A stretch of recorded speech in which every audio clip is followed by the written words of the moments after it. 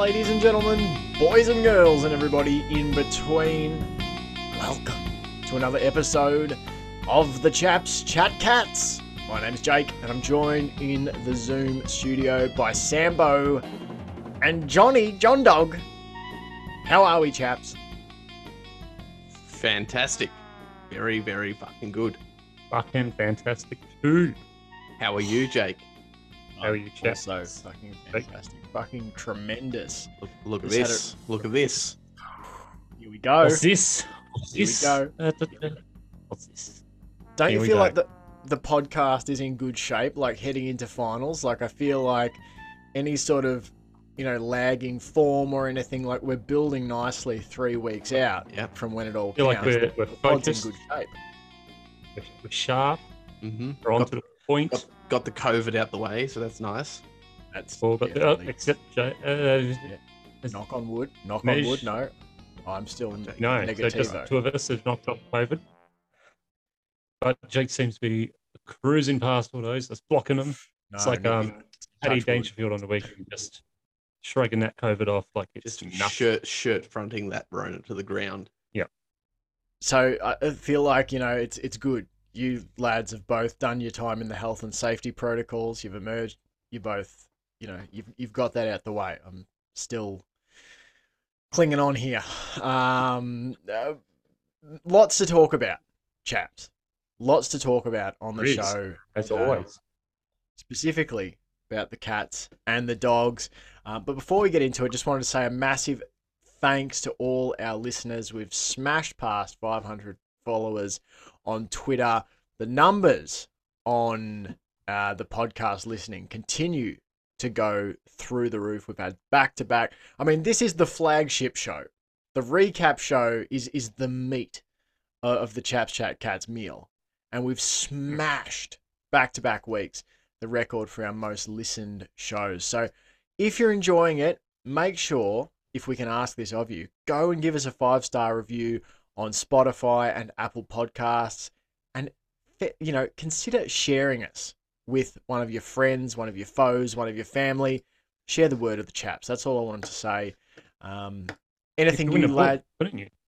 That's right. We need to give that giveaway. We've been teasing a giveaway for about 18 months. Probably about time to give away the book because we've shot Have we- past... Oh, John, we've got over double digits in both, on both Spotify and Apple Oh, shit. Podcasts. It's time to give away. Well, we this book. better give away this book. We better organise a hat and some names in the hat, and then maybe we should do it at the preview Hey. pod this week. That's a good idea. If you've given us a 5-star review, screenshot it, put it on Twitter and go, hey, I've given my 5-star review. And we'll put you in the draw to win. I think we can put you in the draw to win the book Comeback by James Button. But we can also put you in the draw. I've got some throwback footy cards from in the sort of that 2010 era Cats, I believe. 2009, 2010. I can't remember the exact year. We'll throw in some of those as well. I've got unopened packs of footy cards. Retro footy cards there. Retro. Does 10 years count Maybe as retro? I Could be don't know. worth upwards of Yeah. $3 $2. each. Yeah, Yeah. that's right. Well, maybe with this fantastic award on the line, maybe we should stretch it out to next week's recap.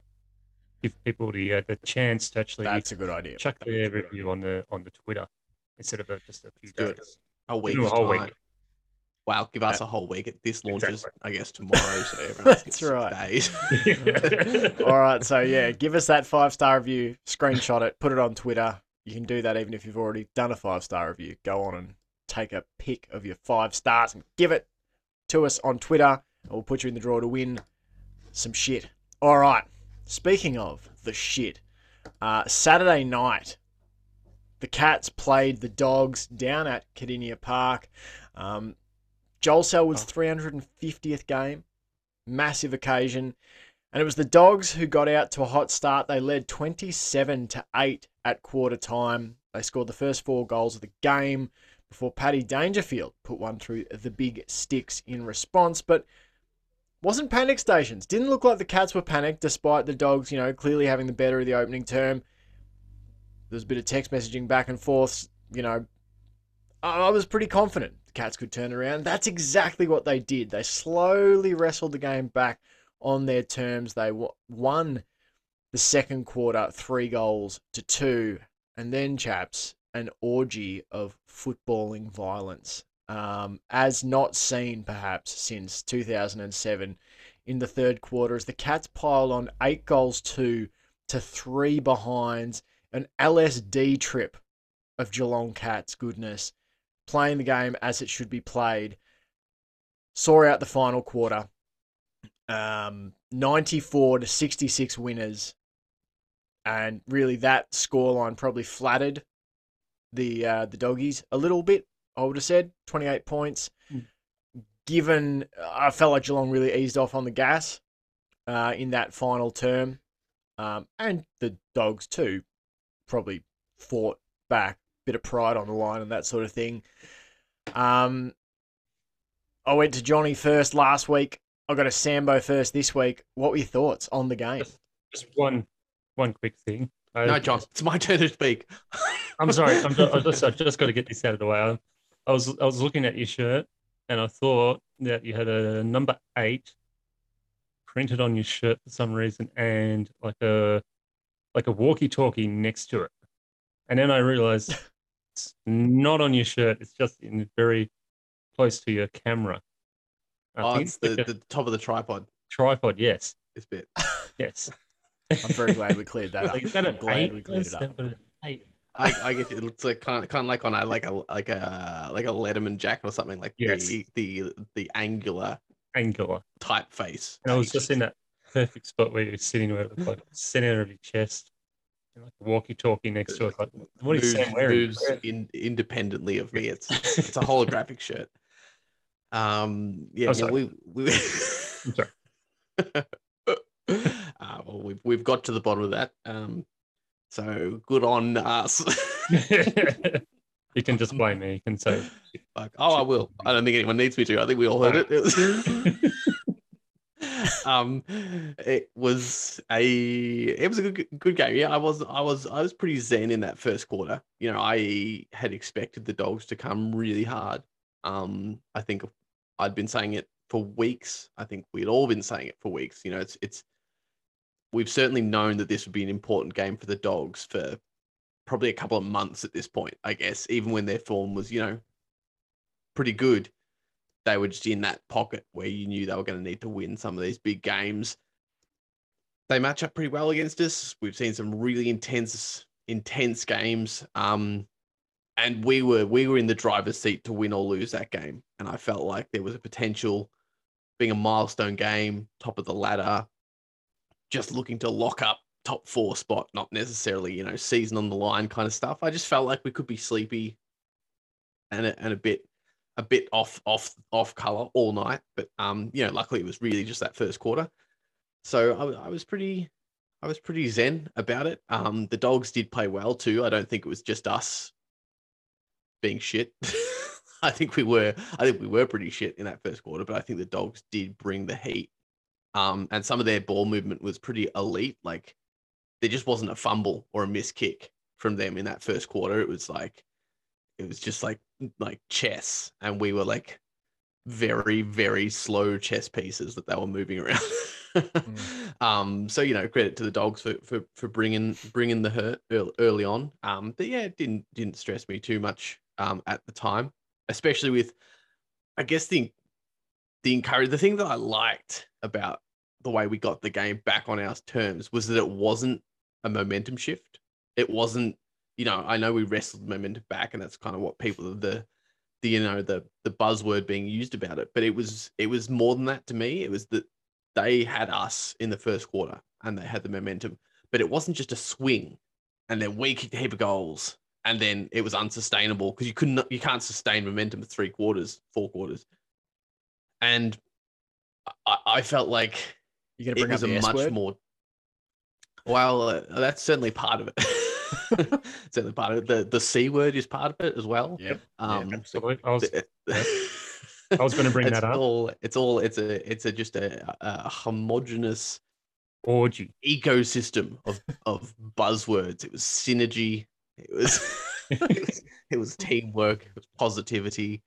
Yeah, look, I think structurally certainly, but I think the way we played, our mentality, our positioning, and um, tactics is a very basic word, but it's the only one that's coming to mind for now. That we just sort of suffocated them. We just took the game back off them, and it was in this very methodical way. It wasn't. We didn't just come out and blitz them in that second quarter. We really like asserted ourselves back into the game. We tested some things out. We moved some things around. We pushed them, and just enough to see what their answer would be. Do you know what I mean? We didn't overreach so that when they came back, we were then stunned for a quarter, and then they were stunned for a quarter. So it was this really just gratifying dominance that I felt like we were able just to sort of restrict them and frustrate the absolute fuck out of them. So yeah, I it was a really fucking encouraging kind of win. As you said, there was some junk time goals at the end, but percentage is going to be pretty vital for the Dogs. So I'm not surprised that they were pretty hungry for some extra percentage in the final minutes. I think It's the the one thing that stood out to me the most in that game was, so I shared it with you, Sam, looking at stats at quarter time, the Dogs were smashing us in casting every single stat you could have, except for hitouts and disposal efficiency.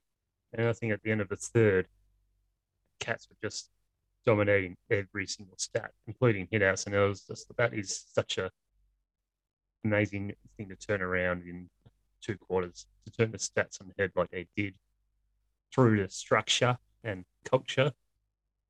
It was just, yeah, a really, just, yeah, amazing to watch that just play out over that second quarter, watching them, as Sam said, just strangle them, suffocate them, not let them get that ball moving, and then just blitz them in that third.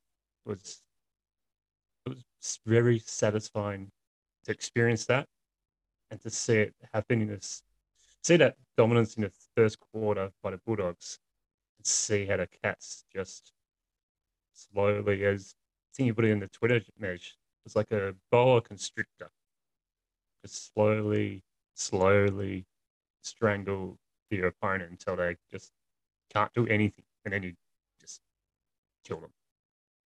well, that's the thing, the anaconda sort of like analogy, and that's sort of the boa constrictor, like it's like strangle, and then strike, and that's what that third quarter was. They, not gonna lie, they had us in the first quarter, but after that, I really felt Totally. like Geelong got the coils around them. I was also thought about, the arm wrestle analogy. There's always someone in an arm wrestle. They go out hard to start with, and you're like, oh, they're going to win it quickly. And then, no, the opponent gets it back to 50-50, and then it's inevitable from there. The other combatant has actually exerted themselves already for that initial push. And that's kind of what it I think felt there's like a to me. story about a turtle and a hare somewhere. Yeah, Yeah, it's sort that's of right. like one opposition needs to get out there and do as much damage as possible, as quickly as possible. It looks like the Bulldogs were going to do that. They were going to come out and get as many goals as they could against us. But there was one man in the way in the back line that came back. And I think without Tom Stewart, I think they may have got a few more goals. But I also think with Tom Stewart back there, the defensive team looked far more settled. They looked far more controlled, even when it was really hectic for them. They still looked like they were in complete control and knew what they were doing. And I think that was because Tom Stewart was back and being the general and, relieving a lot of pressure. I will say though, speaking of the S word, our structure in the back was pretty piss poor in the first quarter. Yes. The amount of fucking unmarked Bulldogs that took marks and just waltzed in was and that's one of the reasons why I wasn't too worried either, because there was the problems we had in the first quarter were big problems. So they were they should be things that are obvious to fix. Sometimes when it's these intangible things and you're just like, how are they doing this? Whereas this one, there was a lot of things that was just that we were doing pretty poorly for that whole first quarter. I thought too, like, there's always this sort of push and pull in terms of game analysis between like, statistical, structural stuff, and then those sort of more esoteric things like momentum and, um, Ooh, having esoteric. having the upper hand, in the game fancy word. emotionally, blah blah blah. And it's like I thought there were some pretty obvious structural things that the Dogs were doing really well to put us under threat.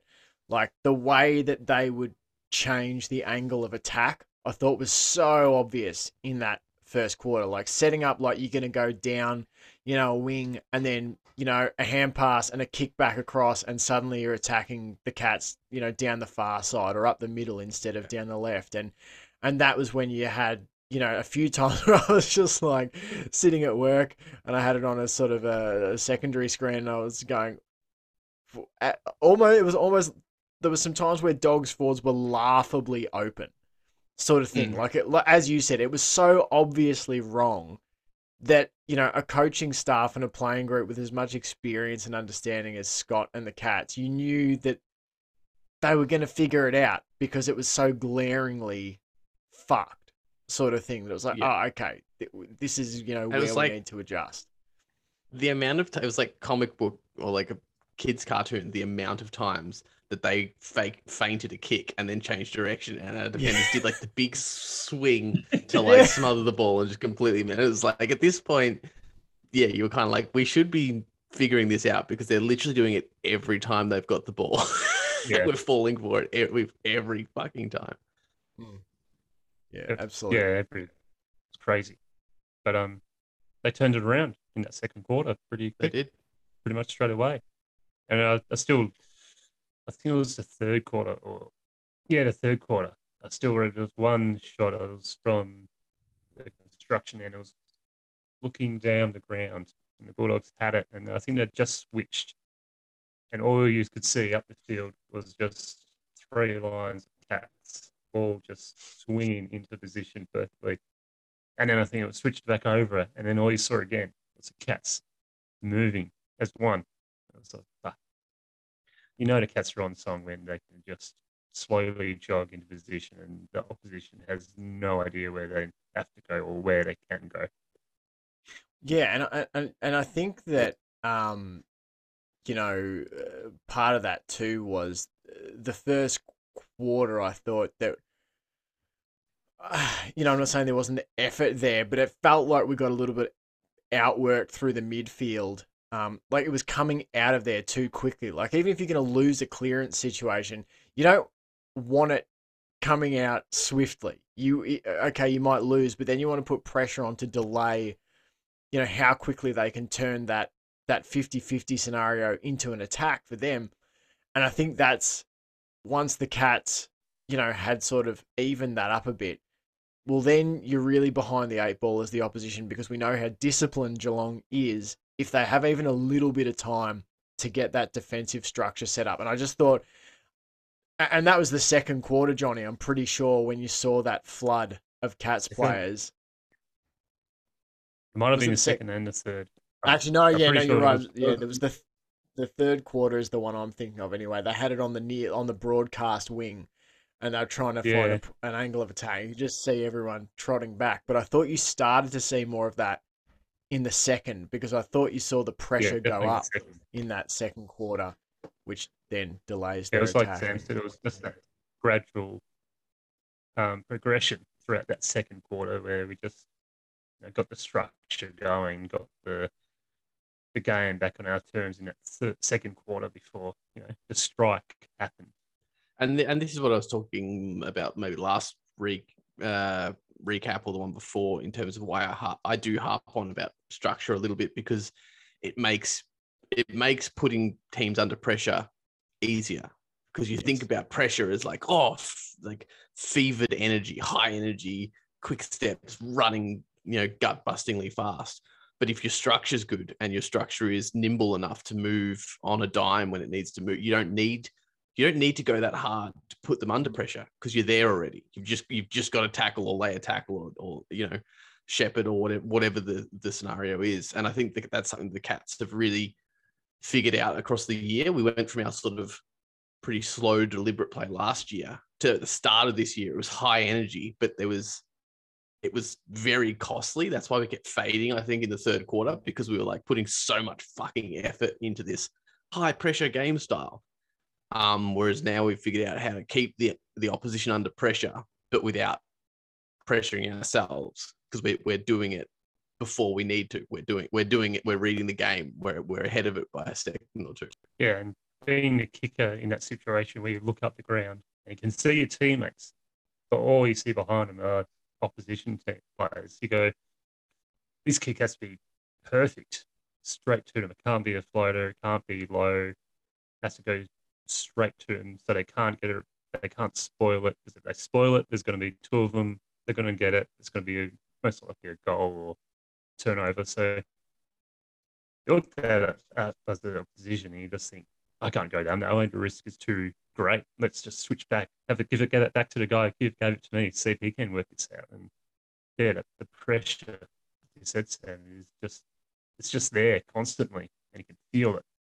Well, As an opposition player, you just feel that pressure of every kick has to be spot on, otherwise they're on us. And I thought there were some good examples to watching. When you don't just look at the player, say, who has the ball, but you look at what's ahead of them or what's around them. And I thought there were lots of instances, particularly after that first quarter, where you just see Geelong players. They're not sprint running to close people down. They're just setting up so that they can get Just someone. shifting. Yes, and shifting responsibilities. I feel like you can see them often, when they're really on communicating of like, hey, I'm leaving, I'm breaking off this chase. You come up and go to him. I'm going to fall back onto your player. And you can just see guys sort of coming in and out of that sort It's like of zone where the sands. ball carrier is. Just looking at Atkins, Close, Myers, and Stengel combined for 91 pressure acts on the night, which was 30% of Geelong's total. So that they've, got near enough to a third of Geelong's total pressure acts on the night. What do you think of, I mean, talk about any of them, but I was interested particularly in Brian Myers, because obviously a much maligned kind of player down at the Cats. I've had my own doubts about him, and I suppose I think maybe with Stengel in the side too, I don't have this expectation anymore that Brian Myers, and maybe I had the wrong expectations of the kind of player he should be. That, we need Myers to, get that 25 goals a season, high pressure, small forward. That's not really what he's in the side for. I think they like his hard work. He's a good mark for his size. He's a willing pressurer. Are you sort of, happy with where he's at and where all these guys are at, those smaller kind of mids and forwards for the Cats? Definitely. I was also in the same boat as you, as probably thinking that Grind wasn't doing enough for the team. I think a lot of fans would be guilty of that as well, like thinking that he should be doing a whole lot more than what he is at the moment. But what he's doing at the moment is fantastic. I think he's doing a really good job. He's playing consistently every single week. He's getting a goal here and there every single week, which is what you want. He gets in really good positions as well.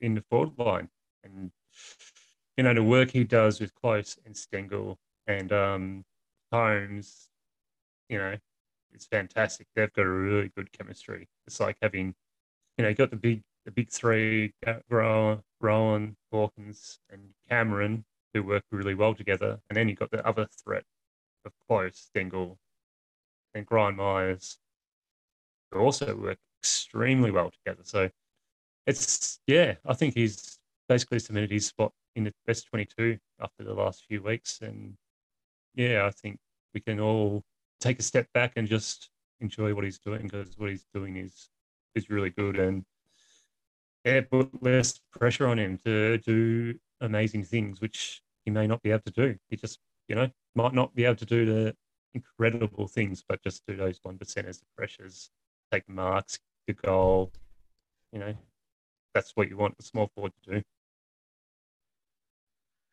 Yeah, I agree with all those points. I think in another team, you might look at someone like Ryan Myers and have all this expectation. You don't. I think in the past we've been viewing some of these players as, through the lens of the old ways of Mm. football. But this is the new world of football. What the Cats are doing. The way they're operating, the way that the club works, the way they draft and recruit.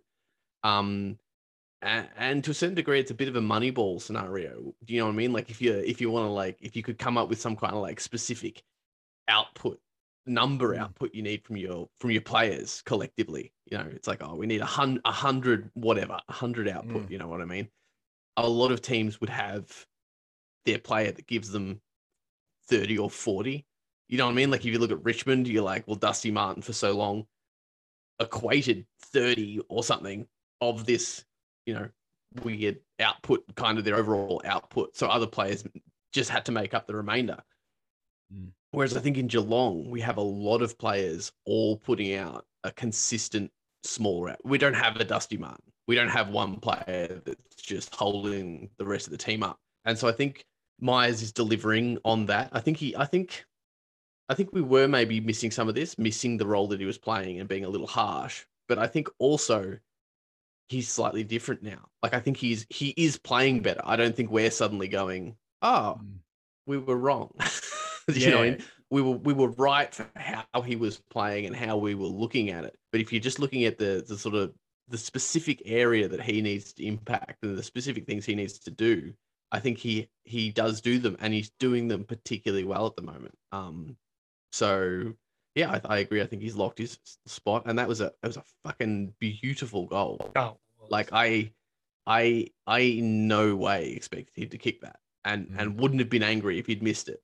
It yeah. would kind of be like, well, like I kind of feel like all talk of his kicking technique kind of goes out the window. If you can use a weird kicking technique and achieve that, then Mm. no issues.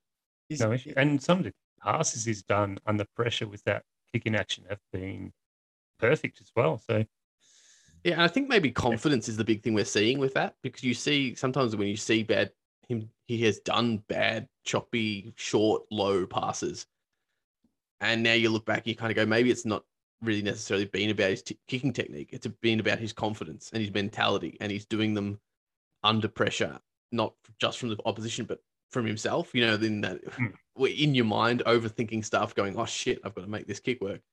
yeah, Whereas now he's kind of just clicked in, as has most of the squad, and it's a clarity of purpose that I think he has, and he's able to achieve that purpose because he knows what it is, and he's just playing within himself, within his confines, and definitely. that's an effective player.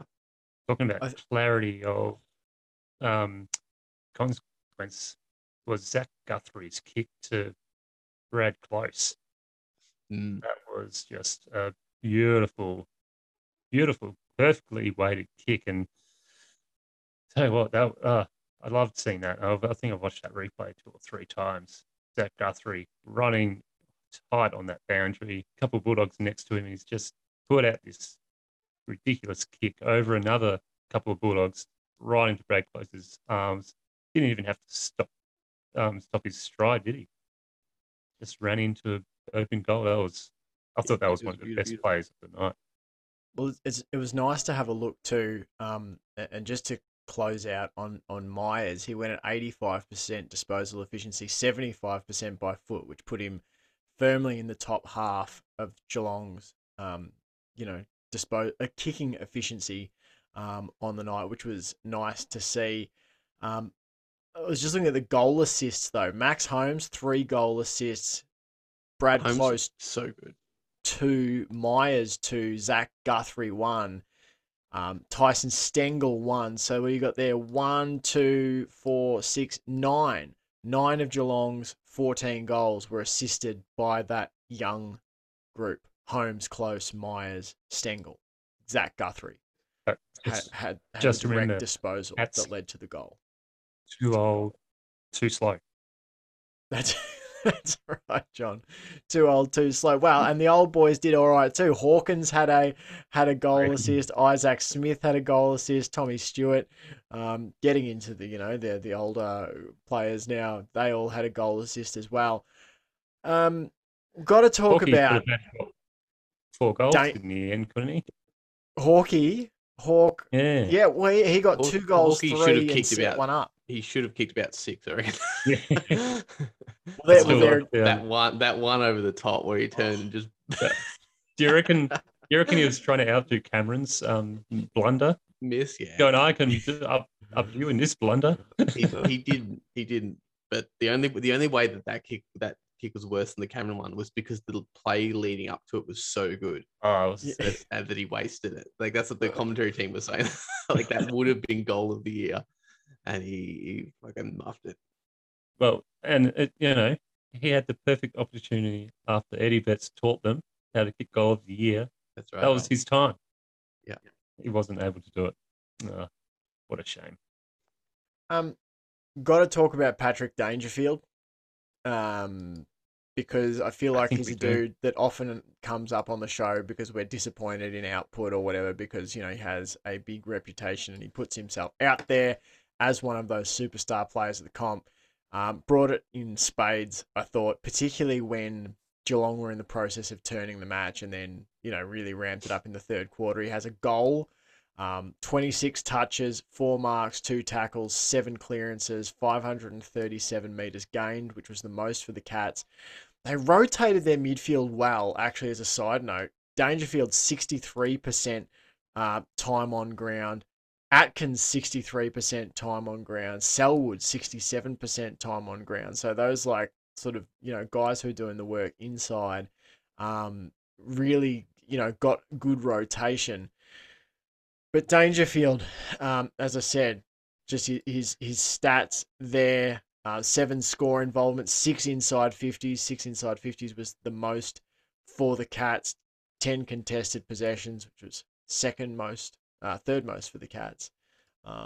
And in terms of his pressure, 17 pressure acts as well. 7 of those in the defensive half.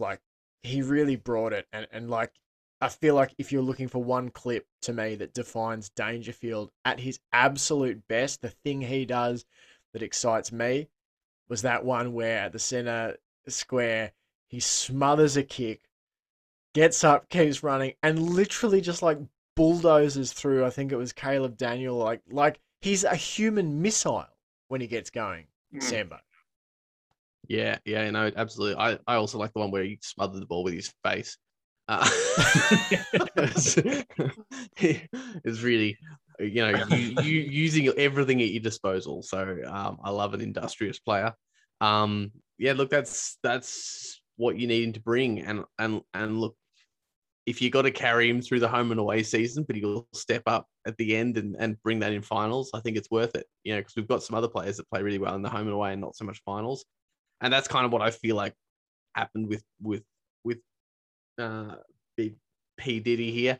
Like I think he's stepping up. I think he's stepping up in the big moments. There's a finals like game, and I think he's this rest has really put him in good stead to bring the heat in the finals, because let's face it, that is when some of the inexperienced players might need a little leadership, is when it comes to crunch time. He was almost faultless. Took him a little while. I felt like in the first quarter and a little in the second, his decision making was a little shonky. He tried to do it all himself, or took some passing options that maybe weren't the obvious one to go for there. But once he got into the zone, he was unstoppable. You can certainly see it. It reminded me why he is the name he is, because you often go, everyone just wants to talk about Patrick Dangerfield. Like, we've got so many good players on this team. But, if he was doing that every week, he would be, in Brownlow talks every season. That was, such a strong performance, such a committed performance. And I think the impact and effectiveness of his touches is the big thing. We know he can get his hand to the ball. We know he can pick it up. But it wasn't quantity this time. It was, I mean, it was quantity, but they were quality as well. You know, most of the times when he got it, it really gave the rest of the squad a look in some way, and that's, you know, that's it's it's sort of all we can ask for him. But to a degree, with his reputation and his you know, the money we pay out to him and such, like, that is to a degree what I expect him to bring. So it was really, yeah, it was really good to see that he's not a shadow of himself. It's still there. Yeah, that was fantastic. Couldn't agree more. Actually, 100% agree with all of that there. And I don't think I've seen Dangerfield look that laser focused in a game for quite a while. Every time you, like, especially in that second, you know, towards the end of that second and start of the third and the whole third quarter, all you could see in his eyes was, ball, I get that ball. Whoever's in my eye, get the fuck out. And it didn't have to be pretty either. Sometimes he No. wants everything to be pretty and special, but it didn't have to be. He was willing to do the ugly work as well. And it was just, you know, that's what you want from him. That's what you want from Dangerfield and also Tom Atkins. You see Tom Atkins do that. So I think Dangerfield's gone, hey, this young kid's showing me up a bit. I need to get in there and help him out because he can't do it all the time. And I thought, yeah, it was just a fantastic game by Dangerfield.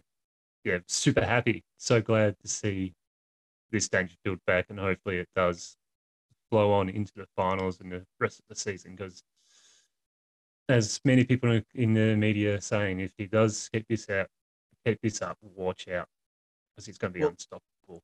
It's like, you know, you said, it doesn't matter who's in his way. I don't think he sees anyone in his way when he's in that zone. He runs like all he sees is the ball. He doesn't actually see any of the other players. He's that level of kamikaze when he's really going. Like, I remember watching him when he was over at the Crows in early days for Geelong. Like, that was how he played, as if he could literally just run straight through people. That footy is mine. I think he's best when he trusts his instinct, even if that means occasionally things fuck up with a chaos kick or whatever. I think it's actually that level of chaos and you know, gaining that, you know, meterage down the ground, because we have the players now in Close, in Stengel, in Atkins, in Myers, who can swing that chaos our way. Once we create that sort of dirty situation where the funnel it. Yeah, when the play is in flux and we're trying to break that sort of dirty ball our way, we've got the players now. Whereas in the past, we didn't. I felt that was an area Richmond outgunned us in that stretch where Richmond won the 3 flags. We've got those guys now. And so I think Danger, if he plays on instinct, is more dangerous and more of a weapon than ever. Just don't overthink it. See ball, get ball, and get it going our way.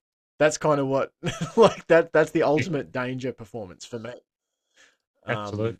Because when he does get ball and passes it to the outside, you've either got Selwood or Guthrie or Atkins or Holmes who are going to collect it, and all three of them are brilliant kicks now. Like, Holmes' kicking has, you know, skyrocketed from last year. Atkins is, you know, skyrocketed as well. Guthrie's always been a fantastic kick, along with Selwood. Selwood's closest, one of our best kicks in the game.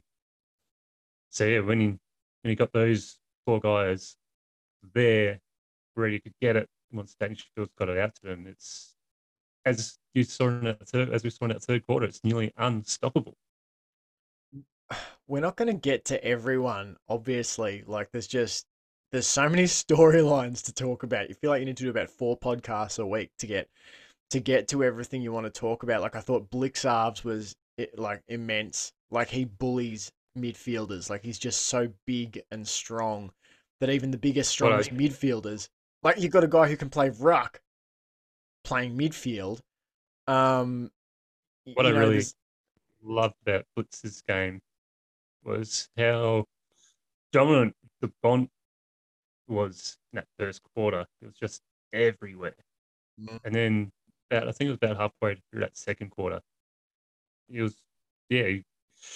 Blitz obviously did his homework, learned from the first quarter and went to work. And I think Don was hardly sighted after that. I think they I think he got injured as well, so I think that might have he gone did that against wasn't Don. till that wasn't till like the end of the third quarter though, was No. it? Yeah, I think it was much later. But I think they must have streamlined Blix's job a little bit, because in the first quarter he was doing about four different things. He was starting on Bont in the at the ball up, and then I think he was also then moving to maybe even being Libber or someone. I remember they were yeah. talking about at quarter time how he was in So it's like, charge of basically four things and he wasn't Yeah. doing any of them. And I reckon what they did is just went, no, you just stick with Bont. And he did, simplify it. and he crushed it. He was Absolutely playing on crushed. Tim English. When the ball went inside the Cats' defensive 50, Mm. he English often floats around, to be that wall if the Cats try and kick it out, and I think it was Blixarves who had that role as well. So like you said, he's wearing a lot of hats, and they probably just said, like you said, hey, let's take a couple off. Um, just another. Let's do like a quick just emptying of the notebook because we're at about 40 minutes. So, Let's do it. want to get to some votes shortly. I thought Brandon Parfitt, great to see him back in the hoops. Didn't play a heap of Fantastic. game time, but actually, I thought you could see straight away how desperate he was to make an immediate impact because you can feel that pressure for spots as we head for Mm. finals time. Yeah. Yeah, that's immediate impact. I felt he just went out there, knew what he needed to do. Was like, I think it would be the player he is, like he has been for us when he was playing. He was that tackling guy, high pressure guy. Sort of like Dangerfield, see ball, go get ball, tackle whoever gets it first. And I think when you get in, go on the ground when he did, and you still have that wave of just you know energy going through the team, get tackling. It was probably a really perfect time for him to come back in and just get that feel for the game again. And I thought it was really, really solid first outing. Yeah, I think they mentioned that his fitness maybe wasn't quite where they wanted it to be. Like he hadn't played as much, and I think you could tell that. I think his dash and bash was not quite up to par. But I think that as John said, he's a bit like Dangerfield. But the thing that I actually think he has over Dangerfield is if he's not bashing and dashing, he actually has a really fucking solid set of fundamentals Mm. to fall back on. Yeah. That it doesn't have to all be running at full speed and smashing it into the 50. He can take a normal mark and do a normal kick and hit the target 99% of the time, which no shade, but I don't think Dangerfield is as strong at. Like I think you want Dangerfield in those high intensity, high pressure moments, but Parford's he's also just a really fucking good footballer underneath that sort of more physical element. So that was the element that I think we really saw on display too. That he just, he didn't look like he hadn't played football in a while. He looked laser focused on the effectiveness of his output. Um, anyone want to? Anyone have some thoughts, or I can throw some quick hit topics out to you? Anyone else? Well, I'm assuming you'd bring it up, but what was everyone's thoughts on Segler? Oh, Yeah, good, solid first outing. A bit of a, as the whole team, a bit of a rough start, but I felt like he slotted in pretty well and seemed to, work well in that ruck position with the midfield. And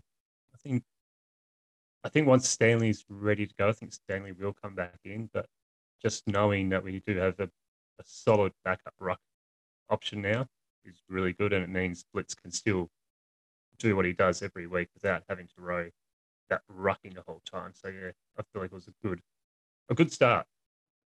that would have been my take too. Is just that I'm glad we have Segler because I feel like Big Rat, Asava Radigalea is still working on that ruck craft. I think Segler turns up and from bounce one you go, oh yeah, he's a ruckman. Like that's his speciality. Yeah. And it frees Blixarves up. Didn't love the cheap hit on Cody Waitman. thought that was a bit of a, you know, that doesn't have to define his night, but I thought it was pretty poor. That's that's just the old scum in him, sort of residue still hanging around. And honestly, that's the one thing I would say. Like, I think I'm probably slightly less positive on him than you guys, but that's okay. I'm happy. I hope he proves me wrong at some point too. But there was an intangible thing where I was like, he just doesn't feel like a cat. You know what I mean? Like, he's like Smith came in, and you're like, he's just a cat. Like, he should have been here all along. Stengel comes in and just feels like a Geelong cat. Whereas, I don't know. He just had a like just a slight touch too much of the mongrel in him or something. I don't know. Also, I think the one thing that helped Smith was that he also kicked the winning goal against Brisbane. I think that helped Smith just cross that threshold even for sure. But just vibe wise, he definitely felt like a cat. But then that Brisbane goal was just like, his impact was immediate. And I think Seg was a really good ruckman. It's weird having such a traditional ruckman. Yeah, in his squad, like, as well. and he looked kind of like Ottens from a distance, and I kept having fucking flashbacks. But yeah, look, I didn't flashbacks. Yeah, I wish it was Ottens, but yeah, I don't want to be negative on Seguin and hate on him, but I don't know. It was weird. It felt like a player from another team with a Cats jersey on, as opposed to some of the other ones that just like, or Cameron just slotted straight in, like, not talking about his effectiveness or his output, just a feel, just a feel. It's a vibe of the thing. So it'll be interested to see if Segler gets a good run and a bit of game time. Does that, like, is it just me being funny, or is there like a thing to that? Well, I will say that I'm pretty sure Brad Ottens is down at the Cats teaching ruckcraft to all the aspiring ruckmen. So maybe Segler's absorbed some of Ottens' teachings very well, and cut his head, look like him a bit. No, I think you're spot on there as well. I think there is sort of that the mongrel in him, and he's just not feeling like a full cat yet. As I said, there's still that. Maybe we'll iron it out.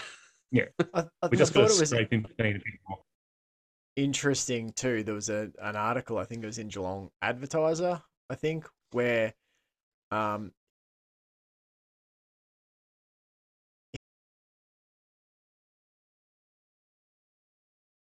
it was sort of about, feeling as if he'd let the club down, I think, from the perspective of needing, the surgeries and that sort of thing, and that he hadn't been able to front up like day one and sort of be a contributor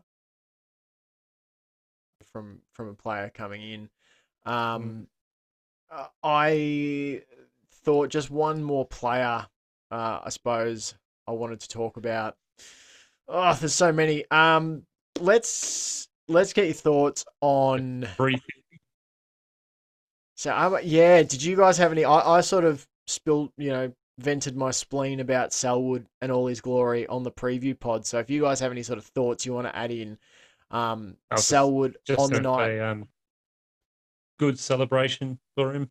Good win, and I really like the after the game stuff that they did for him. It was really, I felt like a very special night, and definitely was a special time for the Cats. First player to get to 350, and I thought they did it really well, and made it about Seldon. I thought he really soaked it up for once, and felt deserving that he took the time and enjoyed it. So I was just very happy that he's got there and looked to soak it all in and just enjoy the spotlight and shine in it. Yeah, I've gone on a pretty heavy Selwood sort of binge across the week, like trying to make the most of it, I guess. Watching highlights and any kind of content that's out there about him, and obviously did the artwork to kind of pour my feelings about him out a little bit. So I don't have a lot to say, but like, it's just been really sort of bizarre too and surreal to look at, and like have watched his whole career. And like, I guess because the Cats are always vying, we're always up there. You don't take a lot of time to like reminisce about the glory days. We're not a team that made our last finals 20 years ago, and you're gonna like reminisce about it. So yeah, it was just a good opportunity to look back and marvel at what a legend he has been and still is. And we've had the privilege of watching the whole thing. I remember all his early games right the way through. You watch the highlights, and it makes you feel old to watch the highlights of 350 games and go, I've seen all these bits. Yeah. I I remember remember, that. I remember, this isn't me going, wow, look at those. Like they show the highlights of fucking Gary Ablett Senior or something, Yeah. and you go, oh wow, Oh, that's what he was like. there's Chapman. There's Scarlo. There's all these other players. There's Salad with hair, like Yep. longer hair, like shaggy hair. Yeah, So crazy. yeah, it was just I definitely soaked all that up as well, and it was just crazy to think that he's missed finals once in his entire career. That's The article that Megatron wrote about him is highly recommend. I would highly recommend that. It's very, very touching tribute to the very man. touching. It will bring a tear for any true cat supporter, and it did to me. Absolutely. But yeah, I thought she summed up Selwood perfectly and everything he does at the club, and just what he does mean to the club, and what he will continue to mean for this club, and what he's driven this club to. I don't think the club would be as where it is at the moment if Selwood wasn't there. I think he's a huge driving force behind the success that the Cats have achieved. Absolutely. No denying that, and hopefully, and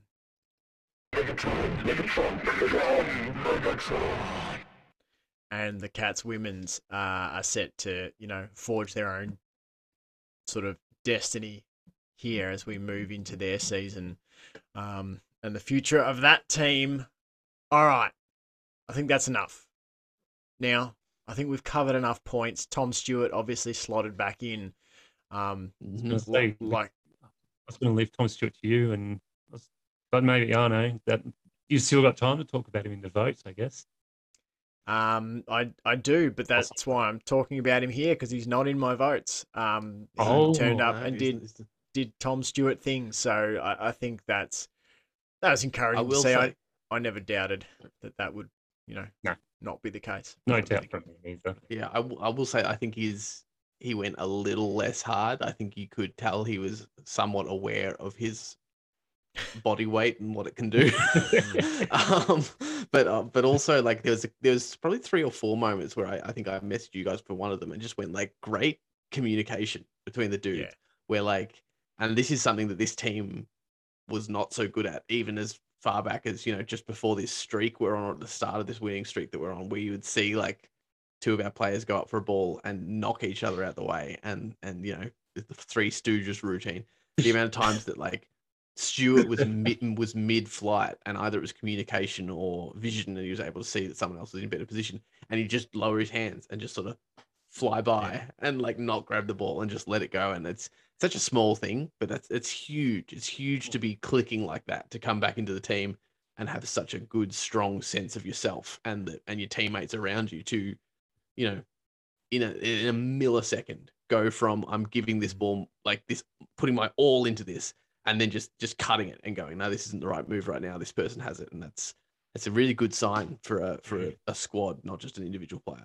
Oh, there was those moments you were talking about. I was like, oh my god, it's gonna end disastrously. It's when you'd be just like, talk boys, but they were. So they were, and it was perfect.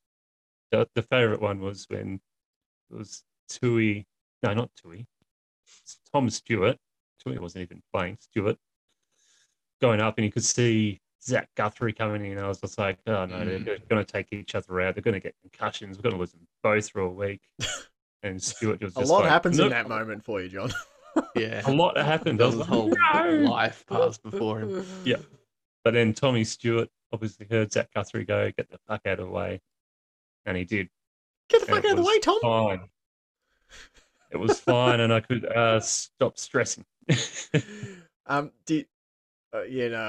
fully agree. Fully agree. I cast my mind back to that GWS game down at Cardinia Park last year, where it felt like every forward 50 entry from them was 4 of our guys running into each other, rebounding like Skittles and some Giants player running into an open goal having grabbed the ball. So like it was nice to see It's like that it was like communication. bowling. It was like Yeah. the football was a bowling ball, and the players were 10 pins. Absolutely. Let's get into some votes. I'm going to knock mine out the way first so I can add yours as we go. I'm giving 1 vote to Brad Close. 25 pressure acts on the night, 3 tackles inside 50. That's the second most pressure acts for the Cats. It's the most tackles inside 50. Closey also had 1 goal, 3. Could have had an absolute bag. 19 touches, 4 marks, 7 tackles. 7 was second most for the Cats, and 2 goal assists. Thought his effort on the weekend typified everything great about him this year. Giving 2 votes to Cam Guthrie, kicked 2 goals to himself, had a bucket load of disposals. I think had the most clearances on the night for the Cats. Love Guthrie because he's that combination of hard midfielder. Like I think he won 16 contested possessions out of his 25 or 26 or something. And he's also classy as fuck. Like, he's just an elegant player, so love everything about him. I can't go past 3 votes for Paddy Dangerfield, though. All the reasons we said, P. Diddy with my 3. Sambo, what are yours? Well, I did it last week for Stanley, so I'm allowed to do it this week for Rowan. I'm giving one vote to Rowan for half a game. Because what a shame. Yeah, I feel like more than half a game, 3/4. Well, it was two and a bit, wasn't it? Yeah, that's true. Actually, yeah, because he was in the room for fucking 12 minutes. He was. Sorry, my that's right, John. That's fine. You're allowed one of those. 2 now. He was, and I think he, 2 goals, a lot of off the ball work as we come to expect from him. Some great hard tackles. But also, I think he was one of the few that seemed on when the rest of us weren't.